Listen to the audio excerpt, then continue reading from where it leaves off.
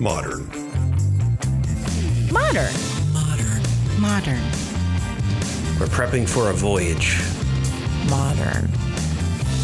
The force of an old-fashioned equals whiskey mass times bitters acceleration. Why don't you make that a double? Modern Bar Cart. What's shaking, cocktail fans? Welcome to episode 192 of the Modern Bar Cart podcast. I'm your host, Modern Bar Cart CEO Eric Kozlik. Thanks for joining us for another interview episode where we track down the best and brightest minds in the spirits and cocktail world so that we can share their secrets with you. This time around, I get to hang out with Kenny Richards, founder of Vermont-based Halyard Brewing Company. He's here to teach us about a centuries-old beverage that was deboozed because of prohibition, and that he is determined to return to its rightful place in the fermented pantheon. That's right, we're going to be tasting and talking about alcoholic ginger beer. But before we start enjoying this delicious historical drink, I do have a quick announcement, which is this. It's time for the Tales of the Cocktail Spirited Awards, and I'm here to ask you to nominate the Modern Bar Cart podcast for Best Broadcast, Podcast, or Online Video Series. This year, the awards are very media-focused because the pandemic crippled bars and restaurants, and we're really pushing to make the list of finalists. We've upped our game substantially this past year, and by helping us to make the final cut for this award, you'll really expand our reach, which means bigger and better guests, cool new projects, and the same free weekly podcast you've come to know and love. There's only a few days left to nominate, so if you're hearing this, it means it's already crunch time. Head over to the show notes page for this episode and be sure to click the link to make a quick account with Tales of the Cocktail and submit your nomination. This is one of those quick, simple things to do that will have a huge impact on me and the rest of the Modern Bar Cart team, so please consider helping out. With that housekeeping done, let's get to the good stuff. I think it's time for you to make yourself a drink. This episode's featured cocktail is the Sunset Storm. It's a custom riff on the Dark and Stormy made using Halyard Brewing Company ginger beer. To make it, you'll need 1 ounce of dark rum. Halyard recommends Mount Gay Black Barrel. 3/4 ounce of Aperol. 4 ounces of Volcano Juice ginger beer shandy. 1 ounce orange juice, 1/2 ounce lemon juice, and 5 to 6 dashes of Angostura bitters. In a cocktail shaker with ice, combine the rum, Aperol, and citrus juices. Shake vigorously until the ingredients are well chilled. Strain into a Collins glass with ice, and top up with about 4 ounces of the Volcano Juice ginger beer shandy. Garnish this cocktail with several dashes of Angostura bitters, which create a stormy colored gradient as they gradually mix with the drink, and a lemon wheel, which emulates the setting sun.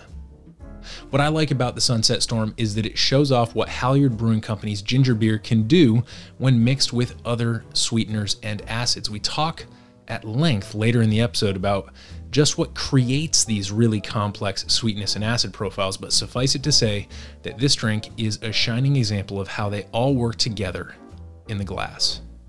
So, now that you've got yourself a nautical drink, let's sail away into the interview.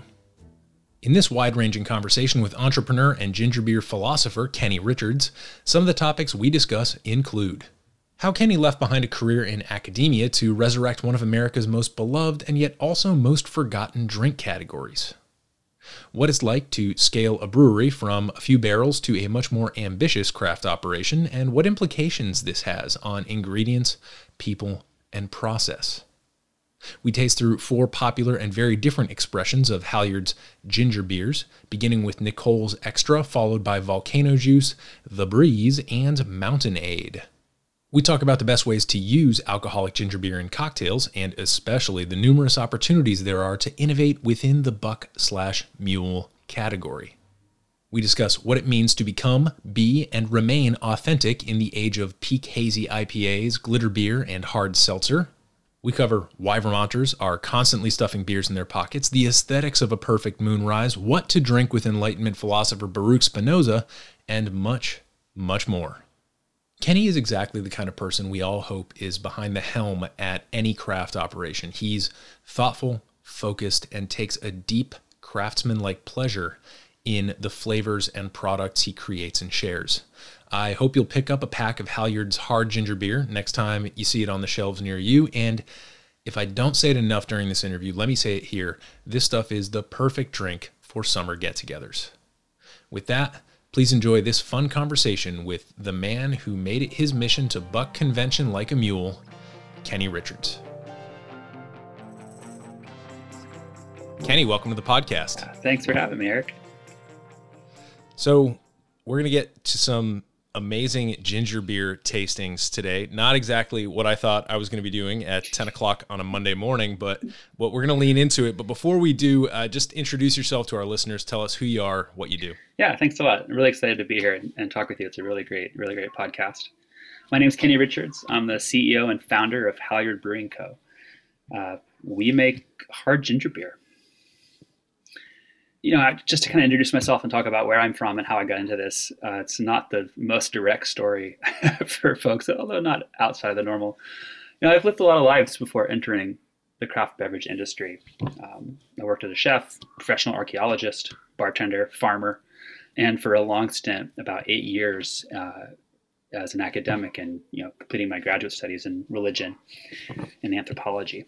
Interesting. Yeah. So you're digging in the dirt a lot then, archaeology and farming. Yeah, I did. But then I totally pivoted. And after doing this really interesting ethnobotany field school in the Amazon for a few months, I decided to study religion and went to CU for my master's and then went to UNC Chapel Hill for my PhD. And, it's interesting, as a total aside, there's a bunch of us with like religion and philosophy degrees in Vermont that have breweries. The list is kind of long. So anywhere from like Zero Gravity to Hill Farmstead to Shaxbury to Havoc Mead. So we have this like little cabal of philosophers and religious studies people here in Vermont. But while I was working on my PhD, doing some American history, some early American history stuff, I came across this mention of hard ginger beer, and I was really fascinated. And I'm kind of the person who's always making something, right? Like from sourdough to cured meats to scobies, right?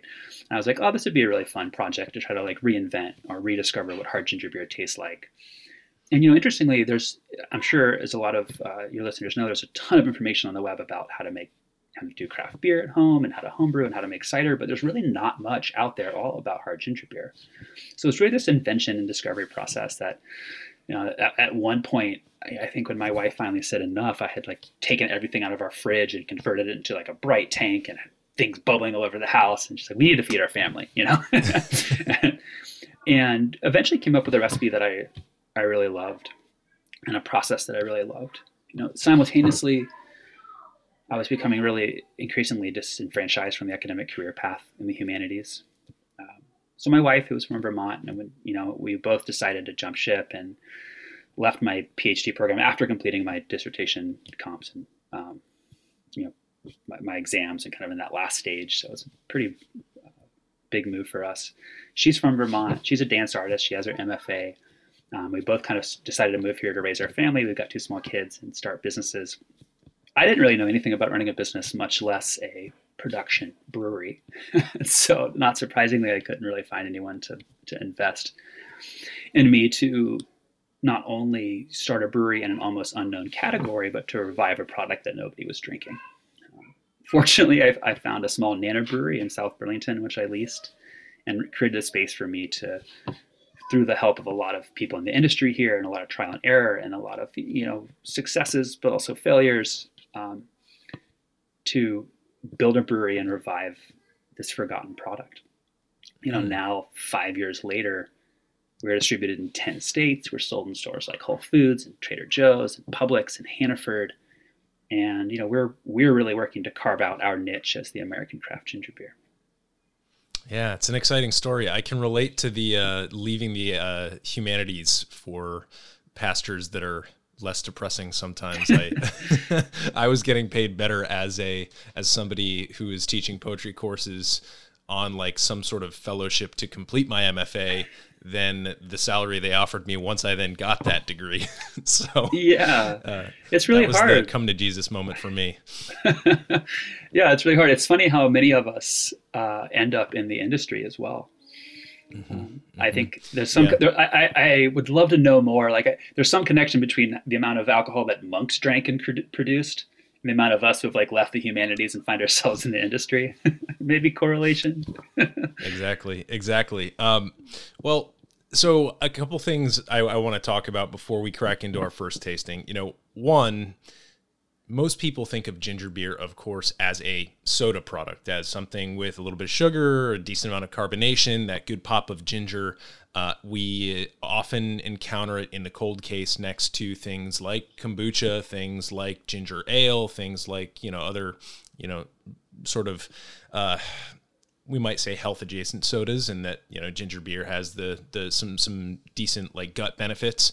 But the hard aspect of it, I think, is something that most people initially would view as a non sequitur, because when we think of cocktails that incorporate ginger beer, well, you're getting the alcohol from elsewhere. So I guess I was hoping you could back us into this by talking a little bit about some of the historical precedents for the product that you're making that you encountered while doing your research, and maybe that will help kind of ease us into this tasting.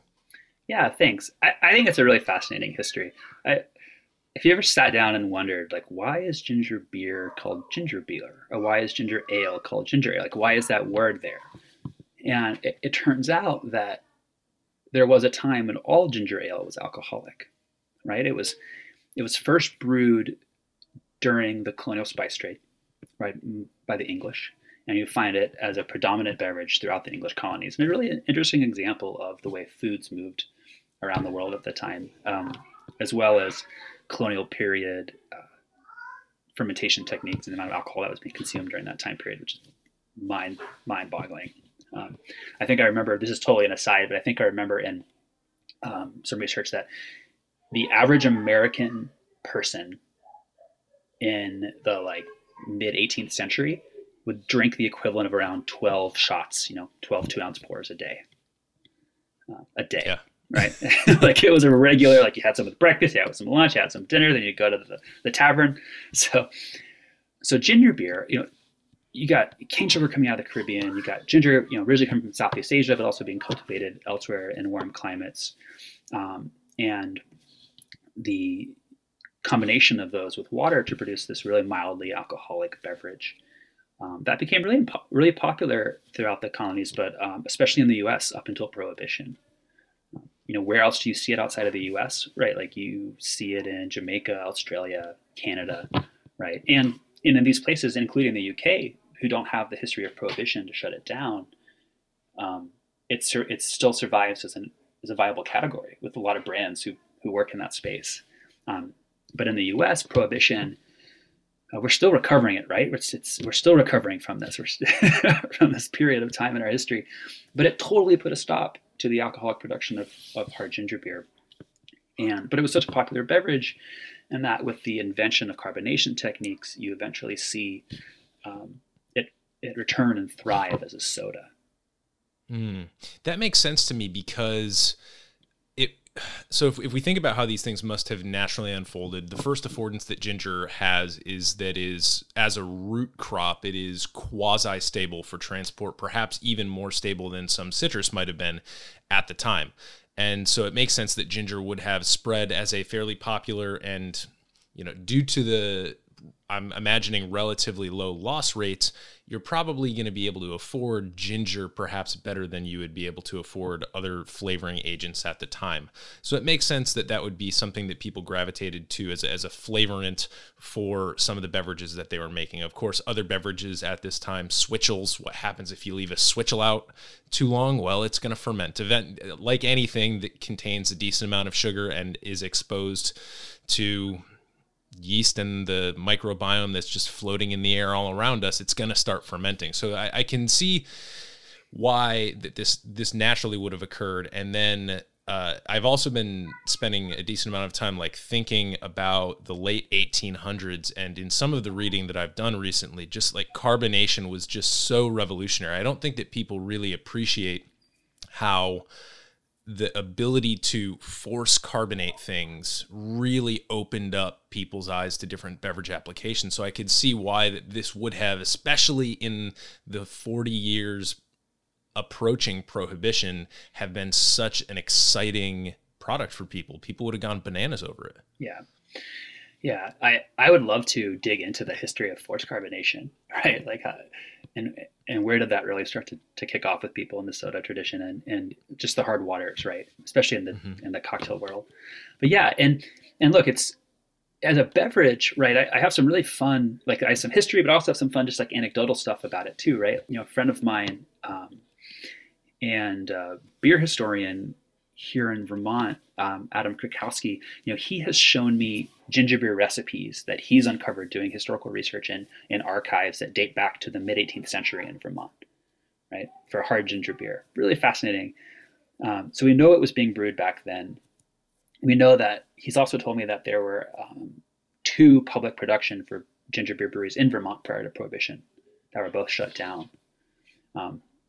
As far as the like material history of ginger beer, you've probably seen the little clay crocks it used to be served in. So if you Google just like ginger beer, alcoholic ginger beer in 19th century or something, you'll get these images of these little clay crocks.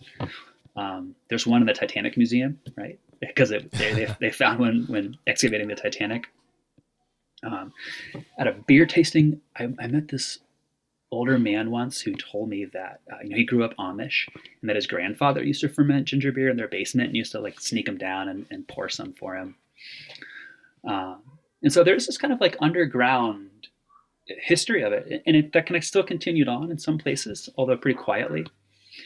And then outside of New England here or the U.S., a good friend of my father's, Victor, he was from Jamaica, and he used to tell me that his mother, growing up in Jamaica, his mother used to take a big bowl, put it on the table with a bunch of macerated fresh ginger, sugar, and water, and just sort of let it open ferment for a few days. Right? Then whenever she thought it tasted right, she would take an entire bottle of rum and just dump it into it. Right? And that's how they got their like ginger beer beverage. And I'm kind of assuming the rum helped like stall the fermentation and stabilize it, make it a little healthier. And then you just put it in jars and throw it in the fridge. And sounds amazing to me. So there are ways that, there are a lot of, in the Caribbean tradition with a lot of some of the syrups and like tiki, also kind of like pre-tiki and tiki adjacent mixers, you'll see ginger incorporated quite a bit. So yeah, for sure. So it has this really interesting history that, and where I'm fascinated by it is that it's really been forgotten, and especially as a production process, it's been forgotten. And when I look back to the recipes that my friend Adam has showed me, I can't use these recipes, right? They're not designed for modern production, and some of them involve ingredients that you can't even use today, as well. And so the process of reinventing it and reviving it has been really fun. It's been challenging, right? Because it's like, well, what do I think it should taste like? What do I want it to taste like? Where do I set the bar? As being one of the first and one of the largest U.S. ginger beer breweries, I kind of have the responsibility of being like, this is what I think hard ginger beer should taste like. And it's fun. It's daunting, right? But it's fun. And some of the things that for me are really important is, and we can get into this in the tasting, but like it's a fermented product, so it's not going to be cloyingly sweet like one of the sodas, right? It's the when I make ginger beer, I use evaporated cane sugar, molasses, fresh ginger, and water, and we brew it and we pitch yeast on it, right? The sugars are there's a little bit of fermentables from the ginger, but it's mostly coming from the cane sugar and molasses, and most of that sugar, the sugar is mostly gone, right? And so our ginger beers, like the Nicole's Extra, the first one we're going to sample is only 5 grams of sugar, right? Where like a soda is going to have 30 to 40 grams of sugar in a 12-ounce serving. And that's drastically different. It means it performs differently in cocktails. It means it tastes differently. It means it's a wholly different product. Plus you add all the characteristics that come from fermentation. You get a pretty different product. Yeah, I mean, one of the things that most people would assume would be that like, all right, I'm going to make an alcoholic ginger beer. Great, I've made an alcoholic ginger beer. We're done. But you've sort of continued to evolve your offerings so that not only are you playing around with other flavors, but you've got a sort of a range of ABVs here. What have we've got all the way from, I think, 4.5 to 6.1. Yeah, is that 6%. correct? Yeah, and we've actually brewed some even higher, up to 8%. I mean, like, we can take cane sugar, molasses, and ginger, and we can create a wide variety of ginger beers from it, right? We've brewed dark ginger beers before. We've brewed like really light, effervescent. We've brewed kind of these really wonderful amber rich ones, crazy spicy ones, ones that we brew on a smaller scale to experiment before we put them on the market. But yeah, it provides an incredible amount of space to play in from a production side, which also keeps us and our our brewing team happy, right? Because you get to reinvent. It's not just doing the same thing every day. Yeah. Well, why don't you take us through the first tasting, and I guess we'll go from there. Okay, awesome. Yeah, so the first one I want to sample is our Nicole's Extra ginger beer. It is a Caribbean-style ginger beer. It's 6%. It's dry, has a nice little ginger bite. It's brewed with nutmeg, capsicum, a fair amount of ginger. It's golden in color. Can confirm, yeah. Ooh. Yeah, it's nosing it right now. Not like a ginger beer that I would expect to get out of a soda case. Like it's distinctly different. It's the ginger beer that I'm thinking of that I would just grab and down on a hot day.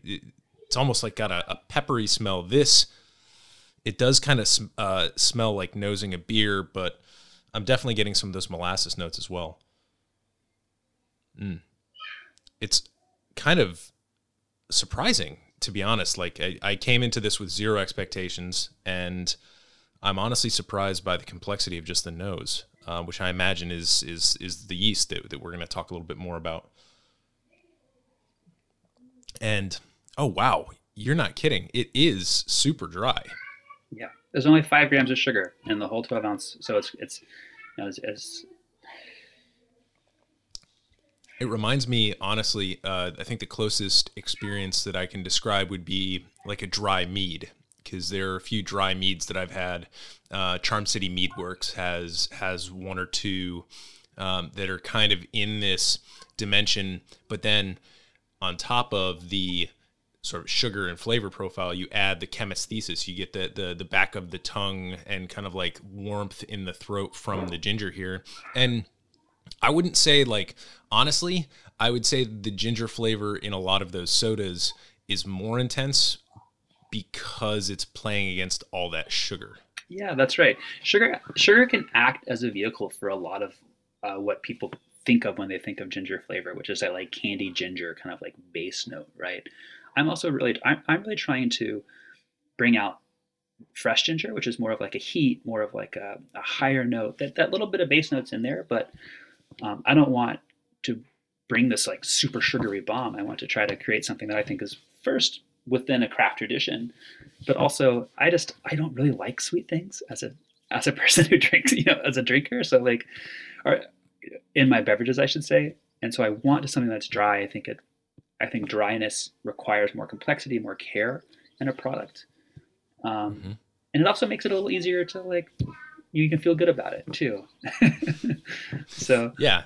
And it doesn't feel like desserty. It doesn't feel like a guilty pleasure. It feels like a simple pleasure. Yeah, thanks. And a couple follow-ups here. One, who is Nicole, and why is this ginger beer extra? Yeah, thanks. Nicole's my wife, and when I started Halyard, the first 2 brews I actually put on the market were the True Ginger Beer, which was this like lightly hopped ginger beer, which we don't do anymore. And then the Wayward, which is an amber ginger beer brewed with molasses and clove and vanilla, which is like 7.8%. We don't package it in cans. It takes a lot of ginger to make it, so we just can't put it on the market at a price that people are going to buy. But it's really delicious. We were getting to a point where she was like, just describing me the ginger beer she wanted. And so, as an artist, she was working. We did a collaborative fundraiser with this local nonprofit that supports dance arts in Vermont, and we brewed the beer for this event at this like really cool little local restaurant. Brewed it for her and for her art and this and kind of an homage to our relationship. And it's called Nicole's Extra because it's like she's gonna have an extra one, right? It's just like there's extra ginger in it, but it's also this like kind of like play because she really likes them, so she'll usually have an extra one. Oh, I love it. I love it. And so one of the things that we haven't covered in terms of the overall, like the big picture production processes is, are you juicing this ginger? Are you pitching it in as like diced, or because, you know, we use ginger when we make our cocktail bitters. So, you know, when we do that, we just sort of, you know, dice it up and chuck it in the extraction vessel. Is this a juiced product? Yeah, so we'll need to get you to sign an NDA real fast. No, just kidding. For our core brews that we're sampling today, we do use ginger juice in the fermentation process. It is a Peruvian ginger that's organic and fair trade. That fortunately, a friend of mine in a local food manufacturer does for us. I started off juicing it ourselves, but we're at a point where it takes a lot of juice and a lot of ginger, and so it's cold pressed, which is really important.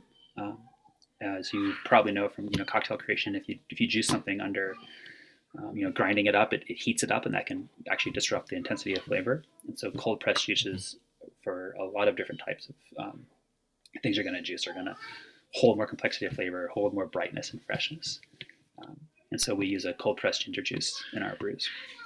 Yeah, the reason why I asked is because generally there is some sort of story about scaling, and ginger is just it's one of those products where it's like, if you're going to use the juice, you're gonna encounter some growing pains along the way. So I kind of figured there was a story there, but yeah, totally. We will do on some of our spicier, like the Wayward I was telling you about. We will make a mash out of macerated ginger, and like a long steeping boiling process. But it's not scalable to what at our current production means just scalable to what we're doing right now. Right. But juice is really amazing. It's like there's this really crazy starch that comes in ginger juice too. That when you kind of like scoop up the bottom, it's like cornstarch and water, but it's unique to ginger. Pretty neat. Not spicy. Yeah. Yeah, it's super spicy. I mean, we have a wonderful ginger syrup that we sell on our e-commerce site. From Pratt Standard, and it's the same thing. Like that syrup, it settles out in the bottle, and I from a consumer standpoint, I'm sure it looks sketchy, because we're programmed to see separation as a flaw, right? Unless it's in salad dressing, that separation is not supposed to occur. But it's when you shake that thing up, you're getting some serious spice, and I mean, so we've got the Nicole's Extra is, I think, a perfect starter here. Because it breaks you in, I would say, in a very refreshing, light, effervescent way.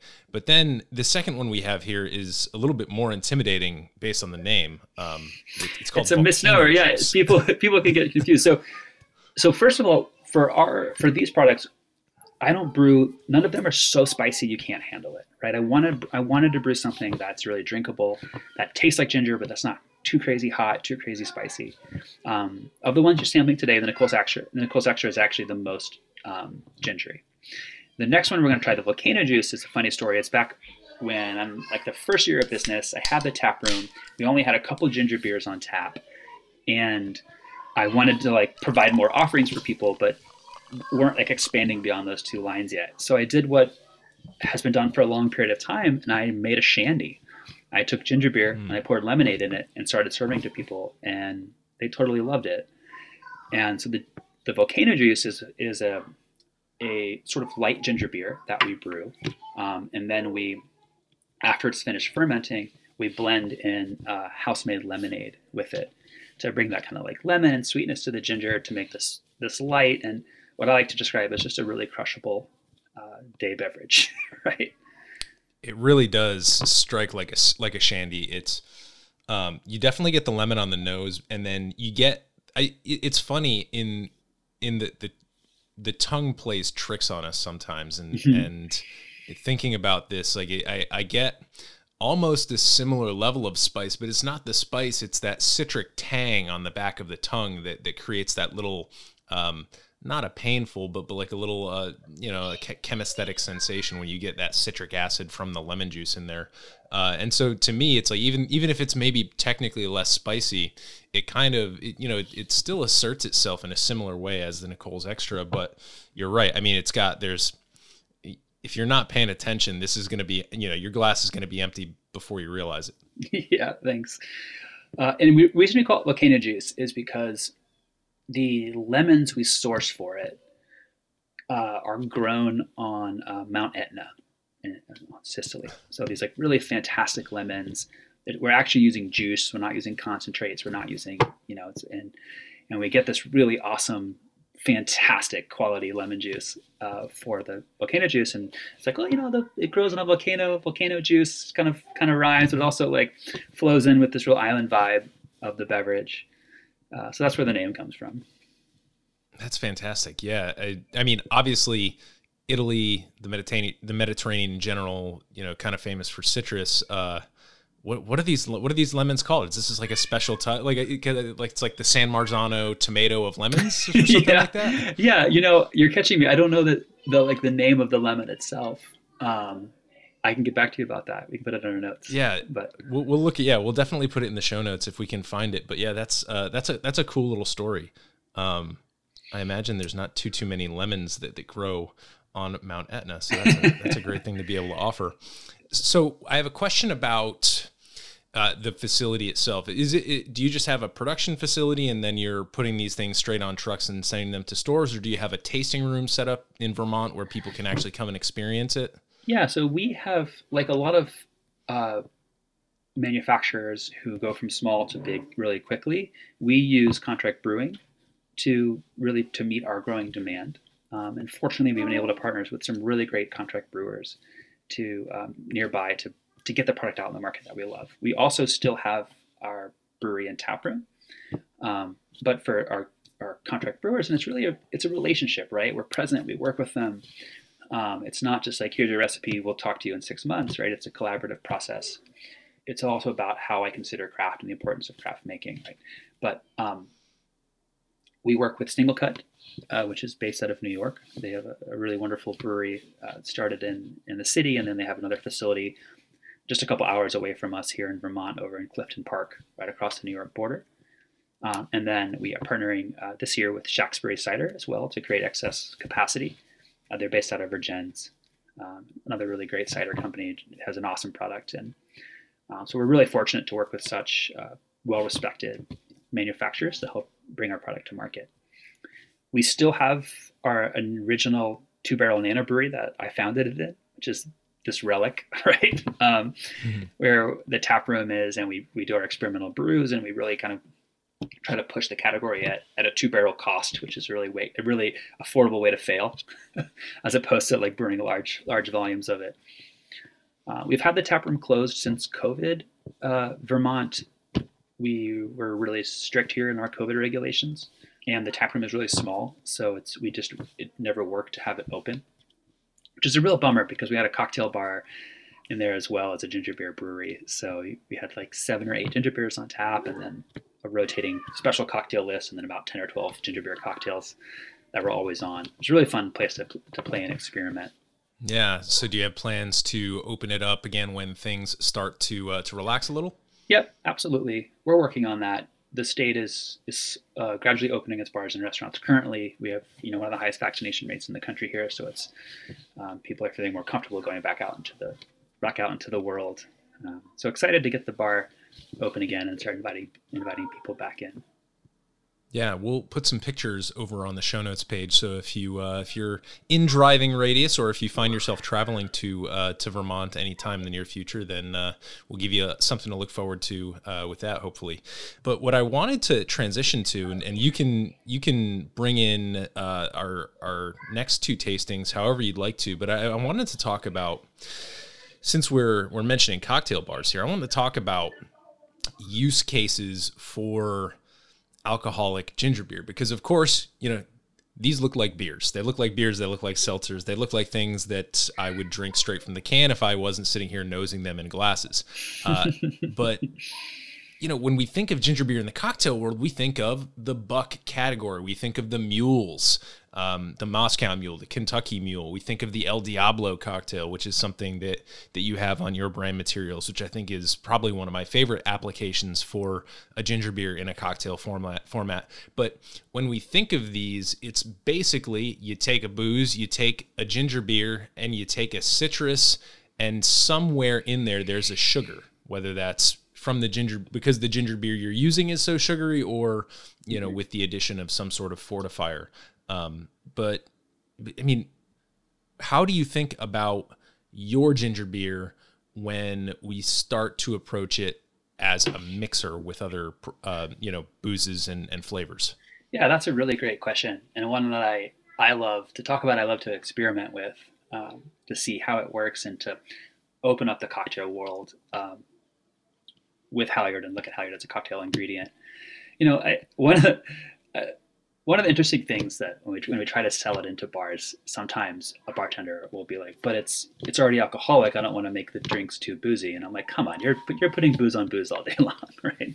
So, but aside from the alcoholic aspect of it aside, I think what's really fascinating from a cocktail perspective is that it's very different than sodas, right? As you've tasted, it's drier. You have yeast characteristics. It's a very different product, and it's going to make your cocktails very different. So it's not going to it makes it like to make a mule out of the Nicole's Extra. It's great. It's dry. It's bubbly. Put a nice half ounce of lime juice on it, and it's still real refreshing and delicious. But it's not going to taste like the mule that they're used to, or a Dark and Stormy that's loaded with sugar. Right? It's going to be a very different beverage. It's still really yummy, but it's different. And so a lot of bartenders. And when we, out in the world for Halyard, but also at our bar, we don't like to warn people, but just so you know, this isn't like the sugar bomb you're used to. But it comes back to that perfect little ratio that you get out of bucks, right? The spirit, the citrus, the ginger beer, and the sweetener. My understanding, and correct me if I'm wrong here, but my understanding of the history is that a horse's neck is ginger beer and citrus. It's called a horse's neck. It's a pre-prohibition era beverage. And a buck, the idea was you put spirit into a horse's neck and it causes the horse to buck, right? So it's not like the deer with the antlers. It's like the actual act of bucking is where the name comes from. And on one hand, because it's such a good combo, you can do a ton with it, right? And really kind of go back and explore some historical aspects of it that might be on your cocktail menu, but you might have totally forgotten about. Like some of my favorites are the Vertigo, which is ginger beer, Amaro Averna, and lemon juice. Right? We use the volcano juice in that, and it's 2 ounces of Averna and 1 ounce of lemon juice and volcano juice, and it's fantastic. Florodora, which is gin, lime, and framboise in ginger beer. Right? Super yummy. The Italian Buck, which I like to make, is ginger beer and some type of bitter amaro or something. I like to use Cynar. Yes, thank you. And that's embarrassing, but that's what I love. The squeeze of lemon juice on it, right? That the bitter from the artichoke makes it really wonderful. So there's a lot that can be done there. There's also some other classics like the penicillin, which is really wonderful. Other ways that I like to use it in cocktails that I like to push the envelope on cocktail, maybe not push the envelope, but I once had a bartender tell me that ginger beer is like bacon. It's really good with everything. And so you can add it to a lot of beverages. I like to add it to various tikis. So throw some Nicole's Extra on top of your next Jungle Bird, right? Or some Halyard on a Mai Tai. It actually works really well. And then there's some bartenders in the local area that I'm friends with who do some really fun things. Like my friend Emily, who has this really cool cocktail bar called Deli 126 in Burlington, makes what she calls the industry mule that has Fernet, chartreuse, lemon, simple, and ginger beer in it, right? And it really works. And so there's a lot of ways that you can play with it. To recognize that it's not that super sweet ginger beer that you're going to get from the soda, but it does provide something unique and interesting that. For those of you who are going to really nerd out on what would a historical cocktail look like, right? You can say, I got this cool thing called Halyard, and it's dry and it's fermented, and it's going to provide a different aspect to a cocktail than what you're usually going to get out of soda. Yeah, I like that. And, you know, so if we think of the buck or the mule as something where the balance is achieved because there's a lot of sugar in the ginger beer, well, the logic would, like, if you just calm down and think about this for a second, it makes all the sense in the world. Okay, in a regular buck or a regular mule, most of the sugar is in the ginger beer. What happens when you take most of that sugar out of the ginger beer? The logic would sort of dictate that you need to, if you want to get that balance, the sugar now needs to come from somewhere else.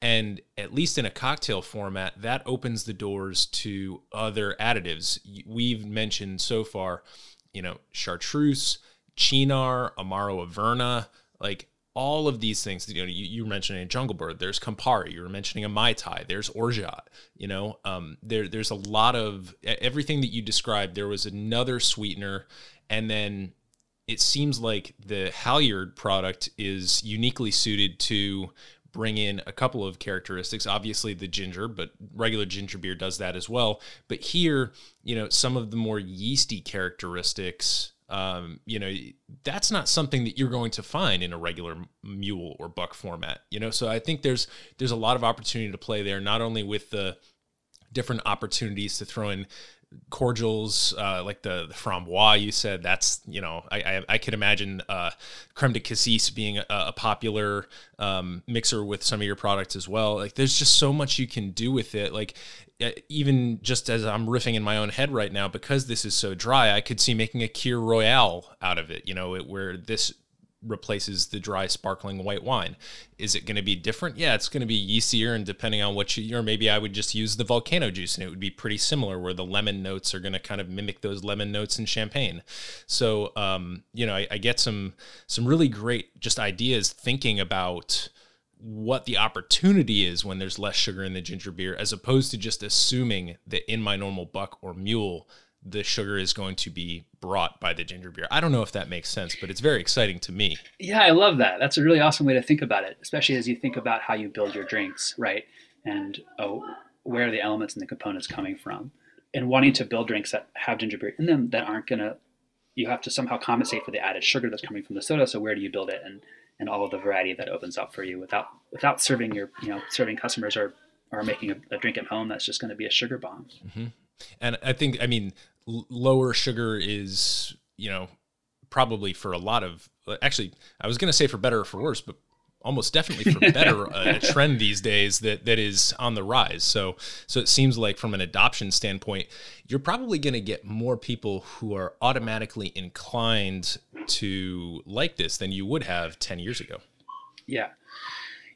But we can't underestimate the power of sweetness too, right? Like people love sugar. I mean, the volcano juice is our best seller and it's our sweetest, right? So that's not just like, there's a little causation there going on. And, but balancing that. And I think that as consumers and people looking at health trends, but also where the industry is going in sweetness, we can be mindful of the amount of sweeteners we're doing and recognize that sugar can be a crutch, right? Like fat can be a crutch in cooking, sugar can be a crutch. And I think it takes a lot of care in your mixing and your production to brew something and make something a little drier and allow the ingredients you're using to really stand out. Mm-hmm. Yeah. You are definitely more of like you have the gin distiller mentality. Like if you were to be placed on a spectrum of distillers, you would be like the gin guy, because just like I think of barrels in much the same way as I think of sugar, and there's no surprise there, right? A charred barrel has lignans and vanillins and lots of sugars in that wood, and that's what permeates the spirit, and that's why, you know, we enjoy a really nice bourbon. But you know, I do think of barrels sometimes as a crutch, in that I'm way more interested in unaged distillates, and especially botanical distillates, because that's where you can't get away with anything there. If it doesn't work, it doesn't work. You're not going to have any sugar or barrel character to hide behind. I'm sure that most people who love barrel-aged spirits will not agree with me. I'm sure that most people who make barrel-aged spirits are going to protest a lot because there is a lot of art that goes on behind the scenes. Blending is fascinating, but at least for the purposes of our conversation here, I see a lot of commonalities between your project and the project of somebody who's trying to create a line of gins where all of the botanical notes are playing well together because there's just nothing really to hide behind. Yeah, right. This episode is brought to you by Near Country Provisions. If you're like me, here are some things you might be like. You live in the Mid-Atlantic. You enjoy meat. You highly prefer that your meat is local, sustainable, and comes from ethically raised animals. And you'd absolutely love for someone to deliver it to your door once a month. If this sounds like you, then you need Near Country Provisions in your life. Head over to nearcountry.com and check out their different, highly customizable meat delivery packages, and also browse their growing seafood selection.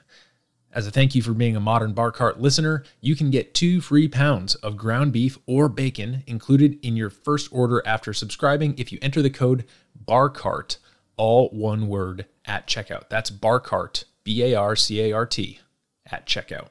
Near Country Provisions is the real deal, and I can honestly say that I'd recommend them even if they weren't a sponsor.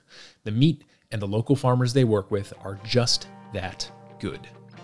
Now, back to the show.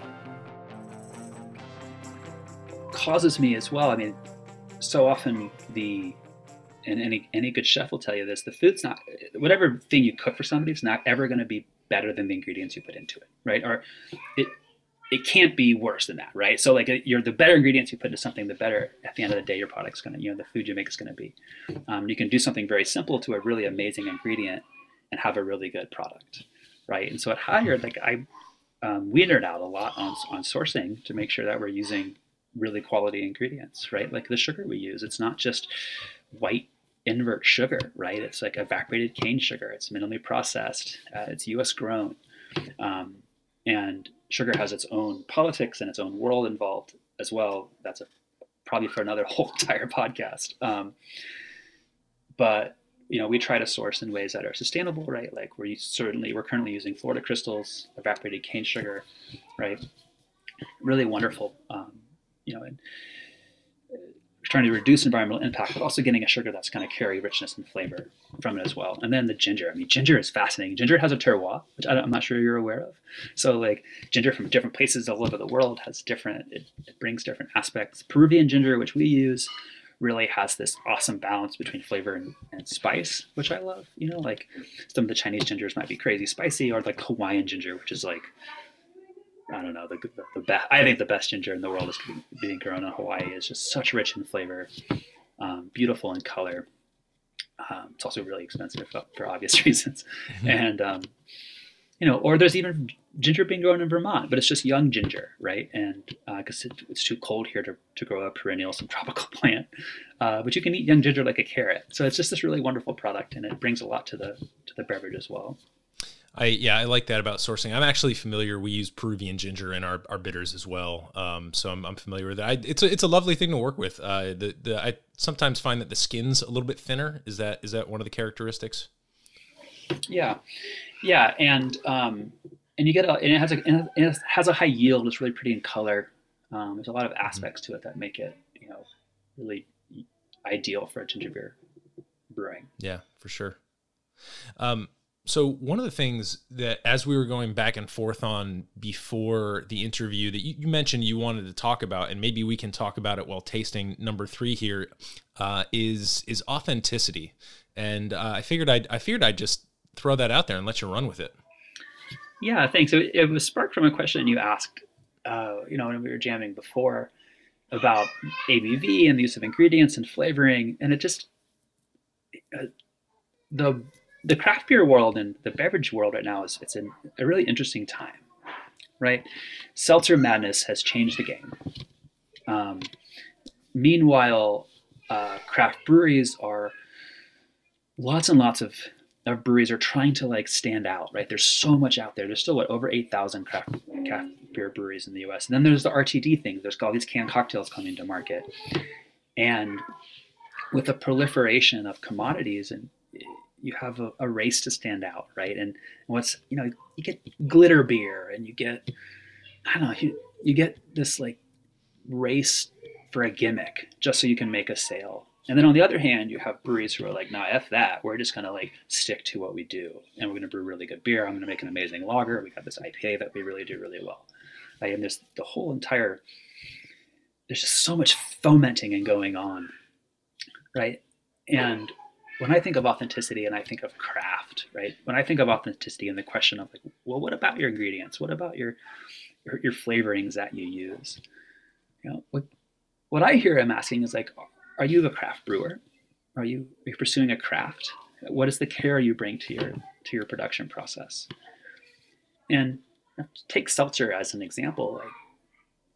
Like, seltzer's seltzer. It's new, which is totally fascinating, right? And look, hard seltzer is fermented invert sugar with some type of distilled, either chemically or actual flavor adjunct. And there's this question, is there such a thing, or is it possible to have craft seltzer? We don't know yet, right? That has yet to be determined. And the behemoths out there who are doing it, like, dare I say, like White Claw's, it's great. I mean, it's White Claw. It's like its thing, right?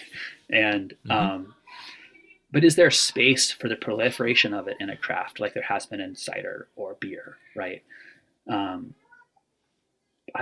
If it's just to see who has the next flavor hype, I don't think so. The reason I bring that up, and the reason I kind of, and the same thing with like the proliferation of items in craft beer, is this question of like, well, what's craft and what's authentic? And it's something that we struggle with as we try to build ourselves and scale. And for me, craft comes down to really, really three things that for me that I like to make a stand on craft. But before I'd love to hear your thoughts too, Eric, on this. But I think back to a grad seminar I had where we were discussing authenticity, and I remember this professor of mine at Duke just being like, authenticity is performance. We create authenticity. We perform authenticity, right? Like, think about those people out there who go to great lengths to just perform like, oh, we are the real thing, right? We represent the real craft tradition of X, or we are the most wild fermented, or we are the truest New England IPA. Sure, right? It's a statement. You have to perform that authenticity.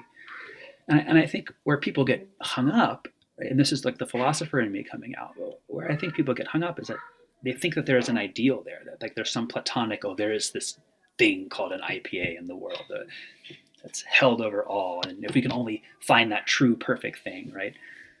And look, where I stand on that is there's no there, right? There's no like such thing as the true perfect ideal IPA or the true perfect ideal bourbon. We're all making, we're all inventing, we're all failing. We're all rediscovering generation after generation and going through the work of crafting what becomes authentic, right? As makers, as producers. But that it doesn't leave me in some sort of like postmodern conundrum, right? Where, if there's no such thing, then it doesn't really matter, and we're just going to keep making glitter beer, right? Mm-hmm. Because I think it's incredibly important in this time of mass proliferation and just a lot of really great stuff's being made, a lot of really bad stuff's being made, and it's just all kind of being dumped in the market, and consumers are confused and manufacturers are confused. And I think it is important to sort of like say, well, I think we do need to draw the line somewhere. And we don't need to say that this is what authenticity means for all time, or this is what craft means for all time. But I think it is important to come back and say, well, like, these are what we want, or what I want craft to stand for. That's interesting. I mean, yeah, I think to me, as you were talking, the one I was trying to think in my mind about like, all right, what to me is authentic, or what to me strikes me about someone who is doing something at a craft level where maybe the capacity is not enough to get them into Whole Foods across the country, but there's something about the quality that really draws me to that product or that company or that person. And for me, I mean, part of it is slow. Like the one word that kept on coming back was slow. And I mean, it's definitely something that I've come across in speaking with craft distillers. I remember I can literally hear my friend R.B. Wolfensberger describing his distilling process of his single malt vodka. He's like, and we distill it slow, and we take our time, and I don't force it through the filter. I let it naturally filter through. And when people compliment my mouthfeel, I take a lot of pleasure in that, because I know that that's directly tied to the way that I make this product. And so there's something about slow that affects process and product, but there's something about slow that is also antithetical to scale. And so I think that is one of the things that we see when somebody goes to scale. Like my favorite beer, actually my wedding beer, and I will call this company out because it's fine. I think they used to be good. I think they're less good now, but it was Victory out of Pennsylvania, and they had this awesome pale ale, which is one of the only straight up pale ales that I ever really liked. I'm not a big Sierra Nevada guy. Like, I like an IPA more than I like a traditional pale ale.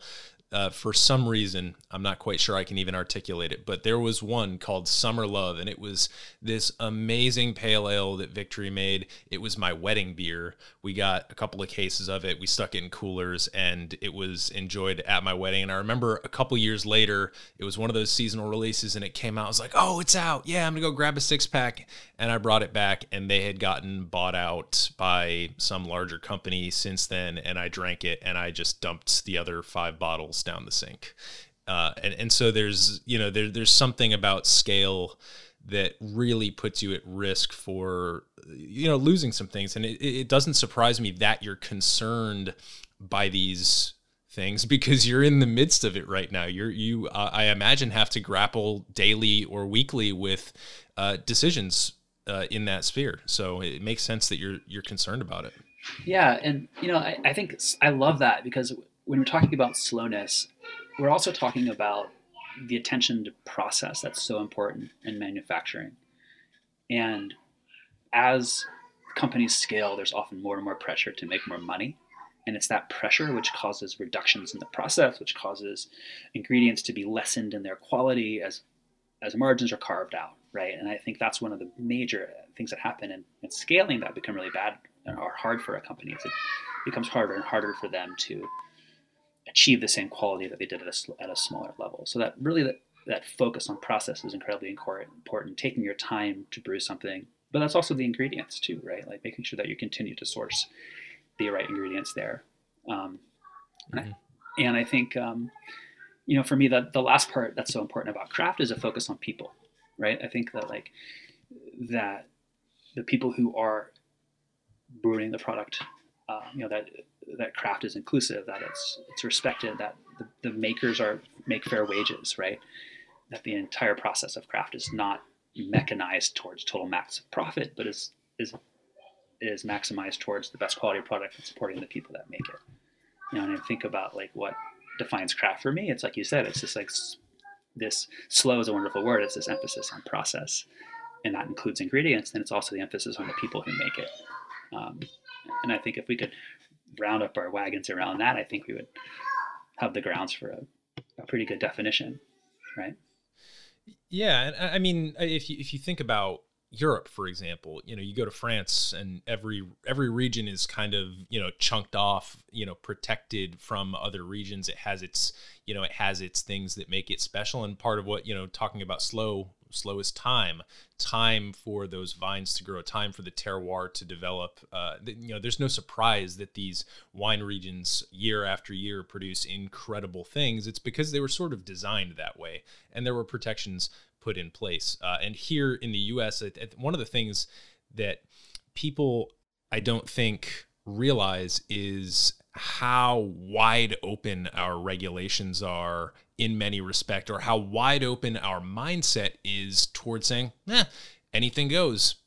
Can you make California? Sure, you can make California champagne. It's not going to be even remotely similar to the champagne that comes out of the real champagne, but we're okay with it. It's fine. It's the U.S. We have different rules here, and so I think some of our eagerness to innovate, some of our eagerness to scale is definitely antithetical to some of the things that we've been talking about when it comes to authenticity. And I do want to pull out just one other thing that strikes me about your products and your company in the authenticity realm is that, you're referencing a product category that existed 100, 200, perhaps even 300 years ago. And, you're very mindful of exactly what you're doing, not only to recreate, what you think ginger beer should taste like, alcoholic ginger beer should taste like, but also to kind of open it up and introduce it to the modern palate. There's the education aspect of things, and the, sort of making something that people are going to naturally gravitate to in today's market is also important, because if nobody knows about it, you can be as crafty as you want, but you're not going to be a company if nobody buys it. Yeah, that's a really great point. I think we should sample the Breeze on that point right now, because yes, the Breeze, I can tell you one thing I'm fairly certain on, is that there weren't readily available dried hibiscus flowers and lime juice in colonial Vermont, right? And so the Breeze is our hibiscus and lime ginger beer. It's 4.5% alcohol. It's got a really beautiful color. You get that earthy floralness from the hibiscus, and hibiscus imparts its own sort of citrus. I find it's citrus-esque. It really is. Yeah, and the lime brings up that kind of islandy vibe to it, adds a little more citrus to it, and then a really mellow ginger finish on it just makes this super crushable, delicious, but surprisingly complex beverage. Wow.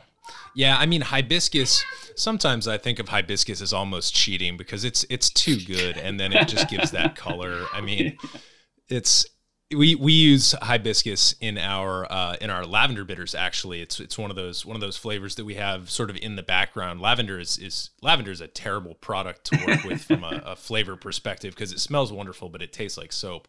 So anybody who really wants to make a good lavender bitters needs to throw in some stuff that's going to be adjunct to that primary intense note. And hibiscus is I think it's one of those flavors that year after year wins Best Supporting Actor. It is just this. It's lovely, and I think lime is smart too, because what you're doing here, and this is something I've been sort of interested in the cocktail space very, very recently, is combining products with different acid profiles to create an acid profile that is not just citric, that is not just malic, that is not just whatever the heck is in hibiscus. It's all of these things kind of at the same time. And when you bring in yeast fermentation, you get the lactic side of things as well. So what you have in this product is a really compelling acid profile to me. And you said it's a very gentle ginger at the end, and I think that's really fitting for this, because why have the ginger just kind of blow that really nuanced flavor profile right out of your palate? Yeah, thank you. It's really good. Yeah, cheers. It's especially good when it's super hot outside, as you can imagine. Yeah. Anything else special about the Breeze? I mean, was this a recent release? Is this just one of your other best sellers?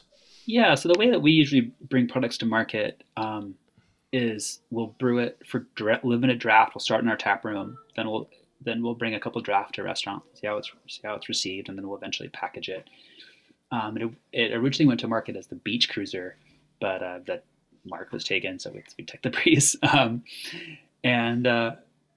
It's, to me, it connects to this. I'm originally from the ocean. I'm a Floridian by birth, and grew up on the beach in Florida, and it connects to this part of me, which is my love for the ocean, my love for warm, super breezy days, for being on the boat. Halyard. What a halyard is it's the name of a rope used on a sailboat to lower or raise a sail, right? And so for me, halyard, why I named halyard, after a rope on a sailboat, is, first of all, it connects to the colonial spice trade, kind of historically, but also connects to my own identity as a person who grew up on the ocean and a lover of water. Sometimes people are like, but you're based in Vermont. And I'm like, yeah, but we have 100 miles of coastline here in Vermont, which is actually more than Connecticut. So don't give me that. The Lake Champlain is huge, and there's a pretty thriving sailing community here. But it also connects to who I am and my roots. And so the Breeze to me is really this homage to, being sunburned, right? And having salt water on your skin, and having a cold, refreshing beer after being on the water all day. Mm-hmm. I'm in a few days here. I will be out on a boat as well. So, and these are exactly the kind of beverages that I think of for, summers out on the water. My primary recommendation to folks, listening to this is if you're heading down to the beach, get yourself some Halyard, because this is not, whether it's the Breeze or one of these other products, it can't be more seasonally appropriate than it is right now with things getting hot. In DC here, we went from 70-degree days straight to 90-degree days in 1 week. So that's how you know that summer's officially here. Yeah, right. And this is the sort of stuff that I'm craving. And so then for the Mountainade, the last we're going to sample here, look, this was inspired because of the El Diablo, right? We were making the El Diablo cocktail, and I loved how cassis worked with ginger beer. And I was like, well, black currants are grown here. I know where I can get some black currants. And so we brewed a ginger beer with black currants, also a gorgeous flavor. It's like red in color. Currant, talking about like complex acid profiles, right? Currant is this super interesting tiny little berry that's crazy high in antioxidants. It's tart, but it's also juicy like a berry. And so when you brew it with the ginger beer, you get this really unique tart and juicy ginger beer. And kind of like the Breeze, we didn't overdo it with the ginger, so you really kind of get the ginger at the end, and it leads with the currants. It is crazy red. I mean, like, we think of hibiscus as being a very bright product. This is just like, it reminds me, and I don't know that I always pull this out of a currant product, but I guess maybe the combination of the currant with the ginger and the carbonation brings me almost into a pomegranate space here. Yeah, that's cool. I can see that for sure. It's deep. It's deep on the nose. Like, I love currant products because there's just a lot going on, and you get a lot of bang for your buck. A little bit goes a long, long way. And You're right. It's just like, man. So Mountainade, is this sort of like the lemonade of the mountains? Is that the idea here? Yeah. It's a 16-ounce format, not a 12-ounce format, right? We released it as something different, right, outside of our usual core. A friend of mine, Ty Williams, who I surf with, he was the artist who did the can art, and we take these little strike missions out to the Maine coast to go surfing together, and we were talking about it, and I asked him to do a label for us, and there's this sense that I love the idea of when you're doing adventure sports in Vermont, right? There's always this people bring beers with them, right? Like you hike at top of one of our mountains here, Mansfield or Camelsup, and there's people sitting on the top of the mountain after a several hour grueling hike having a beer. There's people shoving beer in their in their snowboard jackets as they ride the lift, right? It's like it's a thing in Vermont, and it's just like this feeling like, oh yeah, just a little bit of Mountainade, right? A little bit of help as whatever this like crazy Vermont thing we're doing. And that was the idea behind it, right? It's also low alcohol. It's still, only 4.5% alcohol. So it's something that you can take with you and not be crushed by it, but it's going to be really refreshing as well. Yeah, it is. I would drink this on a mountain. I would drink it on the aforementioned boat. I mean, it's really wonderful. And I do like that. One of the things that we're seeing is you're referencing not only history, but also the place where you are actually creating these products. You were mentioning the research that your friend was doing, about the ginger beer industry in Vermont pre-prohibition.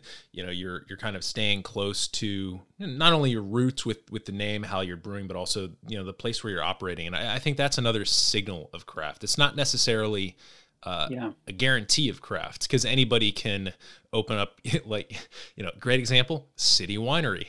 It's like, oh, is this wine made in no, this wine's not made in this city. They're just trying to make you think that it's kind of local. I mean, and that's fine. It works.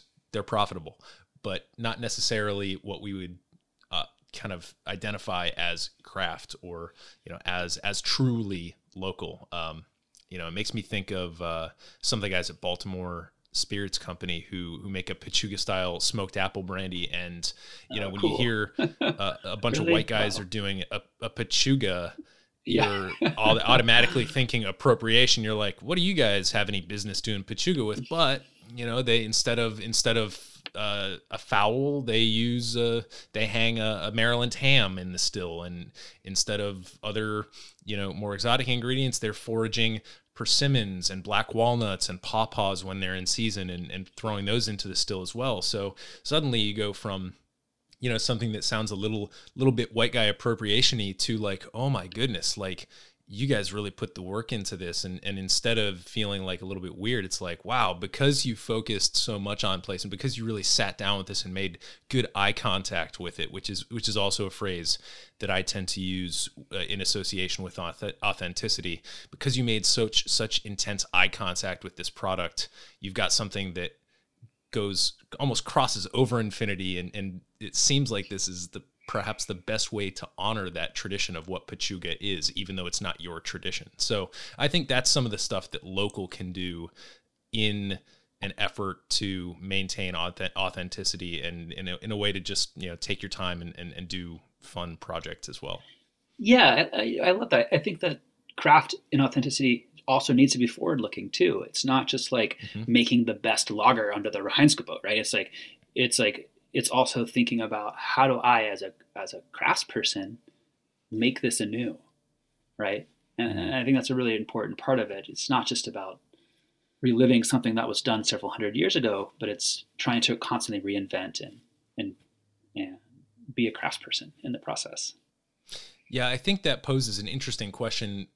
We have a good split on this show in terms of listenership. A lot of our listeners are just enthusiasts, and on the other hand, a lot of our listeners are actually people who make things. And so for those of you who are in that camp listening to this, I'd say that brings up an interesting litmus test that perhaps you can run when you're doing product development. You're trying to figure out what you should launch next, or how you should continue to innovate. And if you're looking at a project, I think you can simply ask, is this project something that is self-renewing or self-refreshing? Did it seem to come to you, or are you out there looking for something to try and to be the next glitter IPA, for example? If you're out looking for something, if the impetus comes from something that seems internal to the project that you're doing, internal to who you are, internal to what the product is, then I would say that's a good self-refreshing product that is a really worthy product to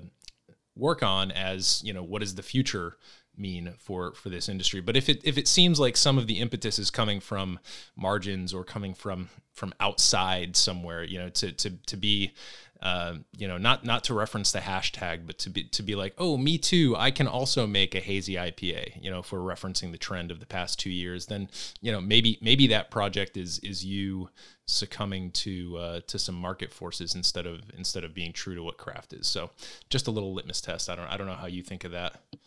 Yeah, I appreciate that. I think like it's hard because we all got to be in business, and otherwise we can be homemakers. And so we do have to walk that line.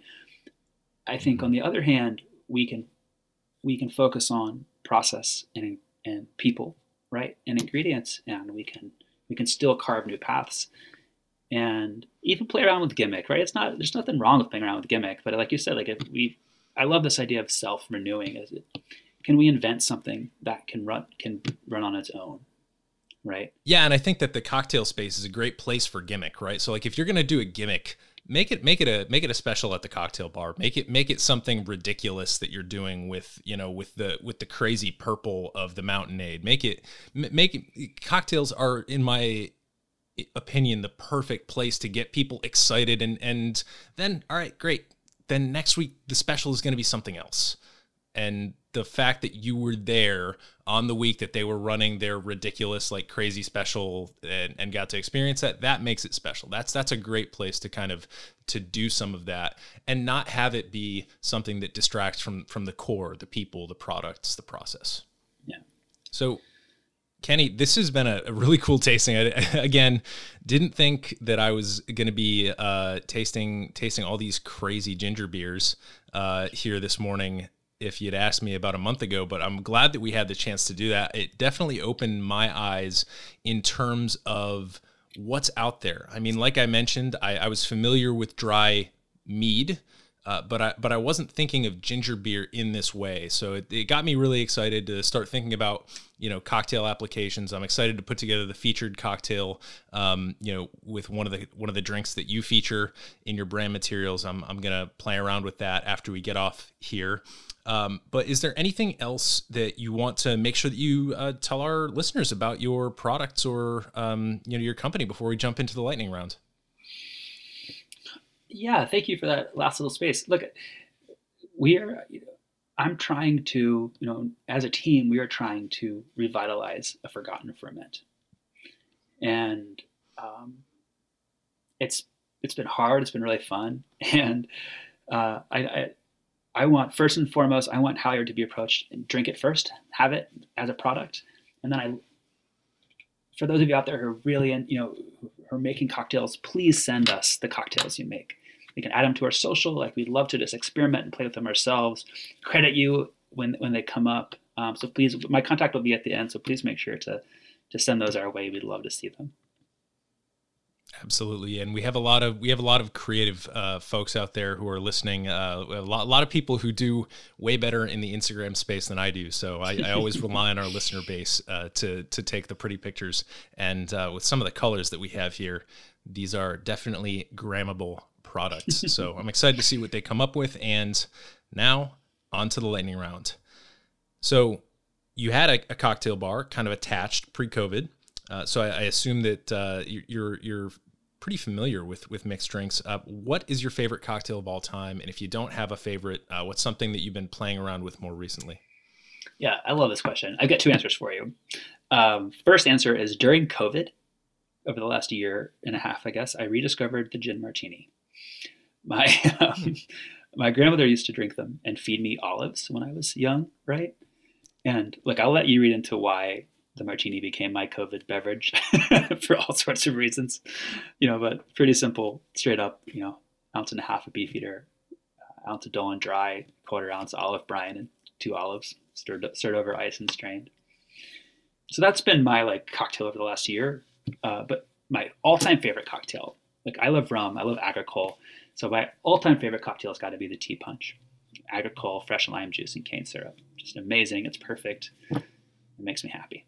Yeah, absolutely. My friend Chase Babcock from St. Benevolence would be happy to hear that. I think I actually see a lot of similarities between your project and his project and the way that you guys both kind of approach things. So yeah, the tea punch, if you haven't, you should check out an article called Plato and Aristotle Walk into a Bar by Dave Wondrich in the Daily Beast. It was done a couple years ago. I think we have an episode. I liked it so much, I think I did an episode on it. It talks about the differences between the tea punch or the similarities and differences between different members of the rum sour family. So we've got the tea punch, we've got the daiquiri, and then we've got the caipirinha. And so it talks about how these three cocktails with all the same ingredients can be viewed as, platonically very similar, or if you're taking a bit different approach, you can really zoom in on some of the process aspects that really make the tea punch special. And I think to me, the tea punch more than any of those three has that really special process. It's a very specific way to cut the lime, very specific way to integrate the flavor into the actual drink, built in the glass. So I think it's a really, really cool gin sour. Next, what is a seemingly small, this is a new question, what's a seemingly small or idiosyncratic occurrence that always makes your day? And the example I'll give here is whenever I see a bunch of little birds kind of ganging up on a big bird, it always makes me smile. It's like one of those ways in which nature kind of mirrors the things, the stories that we tell about our own, own lives. So I love seeing a bunch of big birds gang up, or little birds gang up on a big bird. Yeah, I love this question. I love unexpectedly catching the moonrise. You turn a corner and there's just the moon, like right there rising. You're like, whoa, look at this planet that's orbiting our planet. And it always catches me by surprise and makes me happy. Do you live at a place where you have decent vistas? Sometimes depends on, it's mountainous. So some roads you can catch it, and it's always beautiful if you see it kind of rising over the mountains because it helps with the perspective, and it just makes it look huge and really pretty. Wow. Yeah, that's a great answer. Cocktail with anyone in the world, past or present, who would it be? Where would you go? What would you drink? Just kind of paint us a picture. Oh, this is a really hard question. Nobody likes it. This goes back to my academic days and reading, and I really love the philosopher Baruch Spinoza. He was a philosopher, incredibly important philosopher, arguably one of the most important philosophers since Plato. He lived in the Dutch Netherlands, and and Eric holds a book up. Yeah, that's awesome. He was a philosopher that lived in the Dutch Netherlands in the 17th century, and I would imagine sitting, going out to the beach, right, or maybe a boardwalk overlooking the water, and this is pre-cocktail, right? So we'd probably be sharing a bottle of Armagnac, right? Talking about nature, intuition, time, human struggles, how he's having to hide his work from the authorities, but he's still feeling pressed. He could be killed for some of the work he's doing, and how it's being hidden in bookstores inside other books, and his philosophy is spreading underneath the ground. I would love that experience. Yeah, Spinoza is a fascinating guy. The book that I held up is actually a neuroscience book called Looking for Spinoza, in which contemporary neuroscience kind of walks through different aspects of philosophy and how Spinoza's natural philosophy kind of is an interesting way to break down and parse out some of the ways that our brain works, specifically through feelings and emotions. So like it kind of works to dissolve and then rebuild back up that idea of mind-body dualism that was so important, because Spinoza did have a little bit of overlap with Descartes, obviously the original Cartesian dualist, and so it's interesting to see how that gets parsed out. I'm not done with it yet, so I don't know all the answers, but Spinoza's a fascinating guy, and I'm definitely going to read a little bit more about him next time I get a chance. Awesome. Sounds like a great book. Yeah, I'm excited about it. What is a unusual or controversial belief that you hold in the spirits and cocktail world? This might come as blasphemy in Vermont, but look, Haze Bros, you need to get over yourselves. Right? I love a good IPA. Do not get me wrong. But the brosphere is just out of control. Like, it's just too much. It's still the fastest, only growing category in craft beer. It still gets insane amounts of hype everywhere, and it's just like, I get it. I'm over it. So if that's interesting. I agree. Yeah, it can be a little much. I tend not to go into too many beer aisles anymore, just because it's like, I know it's just gonna be like, all right, now I have to thumb through all these. It's exhausting to have to thumb through all the new IPAs, to be honest. It's just like, all right, I know that there's a couple I like. Instead of gravitating towards new things to try, I've actually found myself gravitating towards things that I already know now, because it's like, all right, I don't have time to try all these. So there's that. But I guess as a follow-up, like, what's a category that you would love to see like blow up, that you're not very like hopeful is going to blow up? Like, if you could just make a category blow up, what would it be? Oh man. That's a great question. I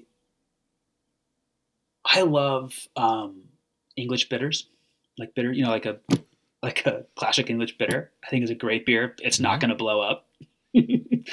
Breweries have tried. It's not going to happen, but they're great beers. People will put ESB on there, right? English Special Bitter. Yeah. On the can usually.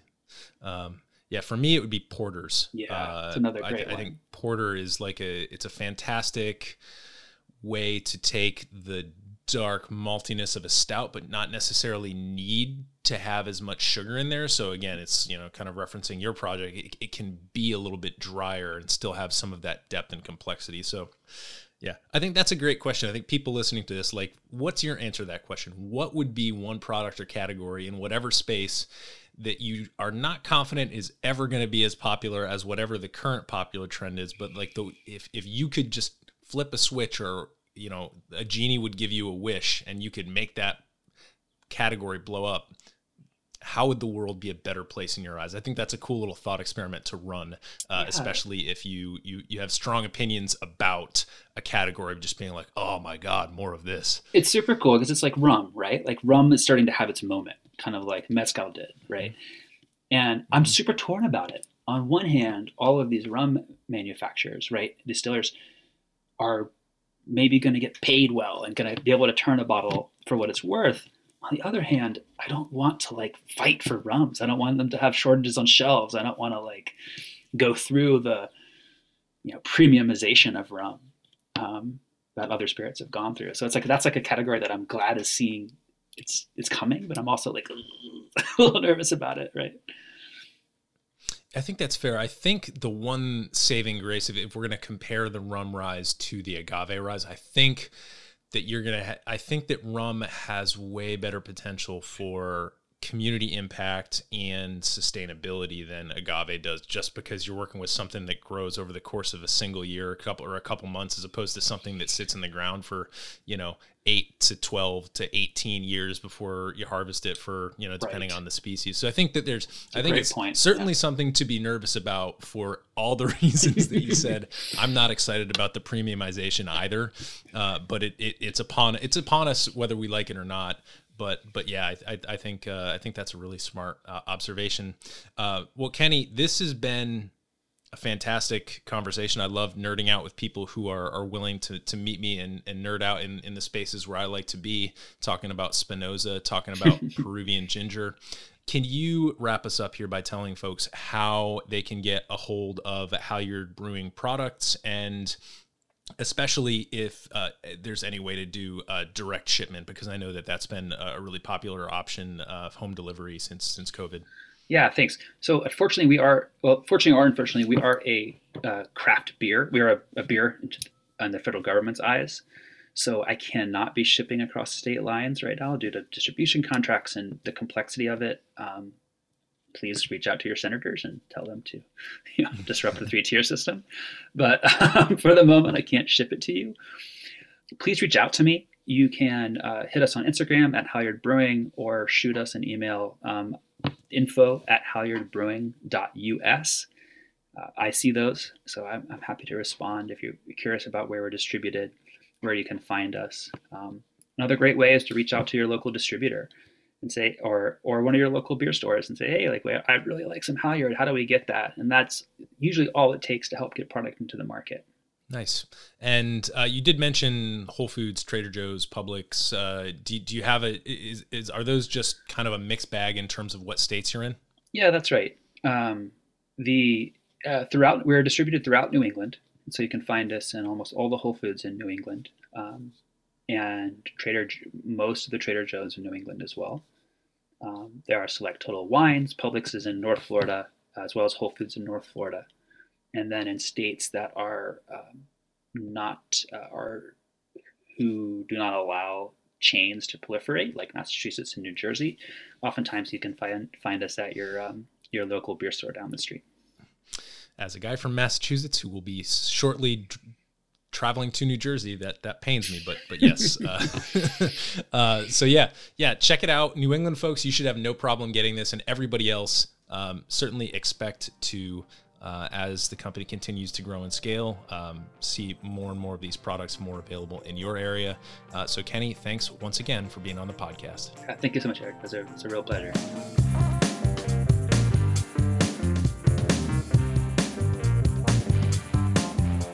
Hey everybody, thanks for listening. If you enjoyed this episode, there's 2 big things you can do for us here at Modern Bar Cart. One would be to tell your friends and family if you think they'd enjoy listening to us talk about cocktails. And if they don't download podcasts, they can always stream our episodes on their desktop directly from the show notes page at modernbarcart.com. The other thing you can do to help would be to head on over to iTunes or wherever you download your podcasts and leave us a review. 5 stars are great, but we're more interested in your feedback. And the beauty is, The more reviews we have, the easier it will be for other folks out there to learn about our show.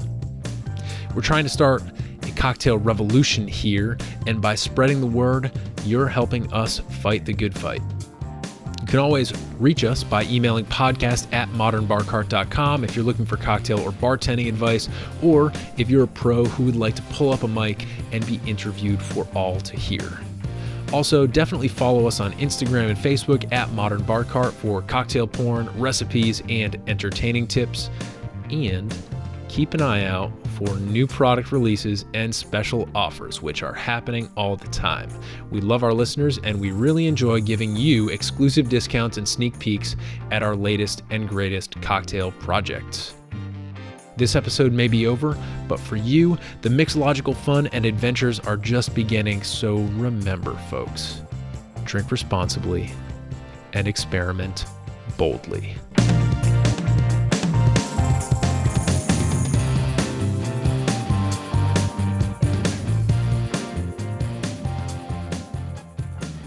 This episode was made possible with editing and sound design by Samantha Reed. Delicious alcoholic ginger beer courtesy of Kenny Richards and Halyard Brewing Company, and a little bit of interview magic by yours truly. This has been a Modern Bar Cart production, copyright 2021.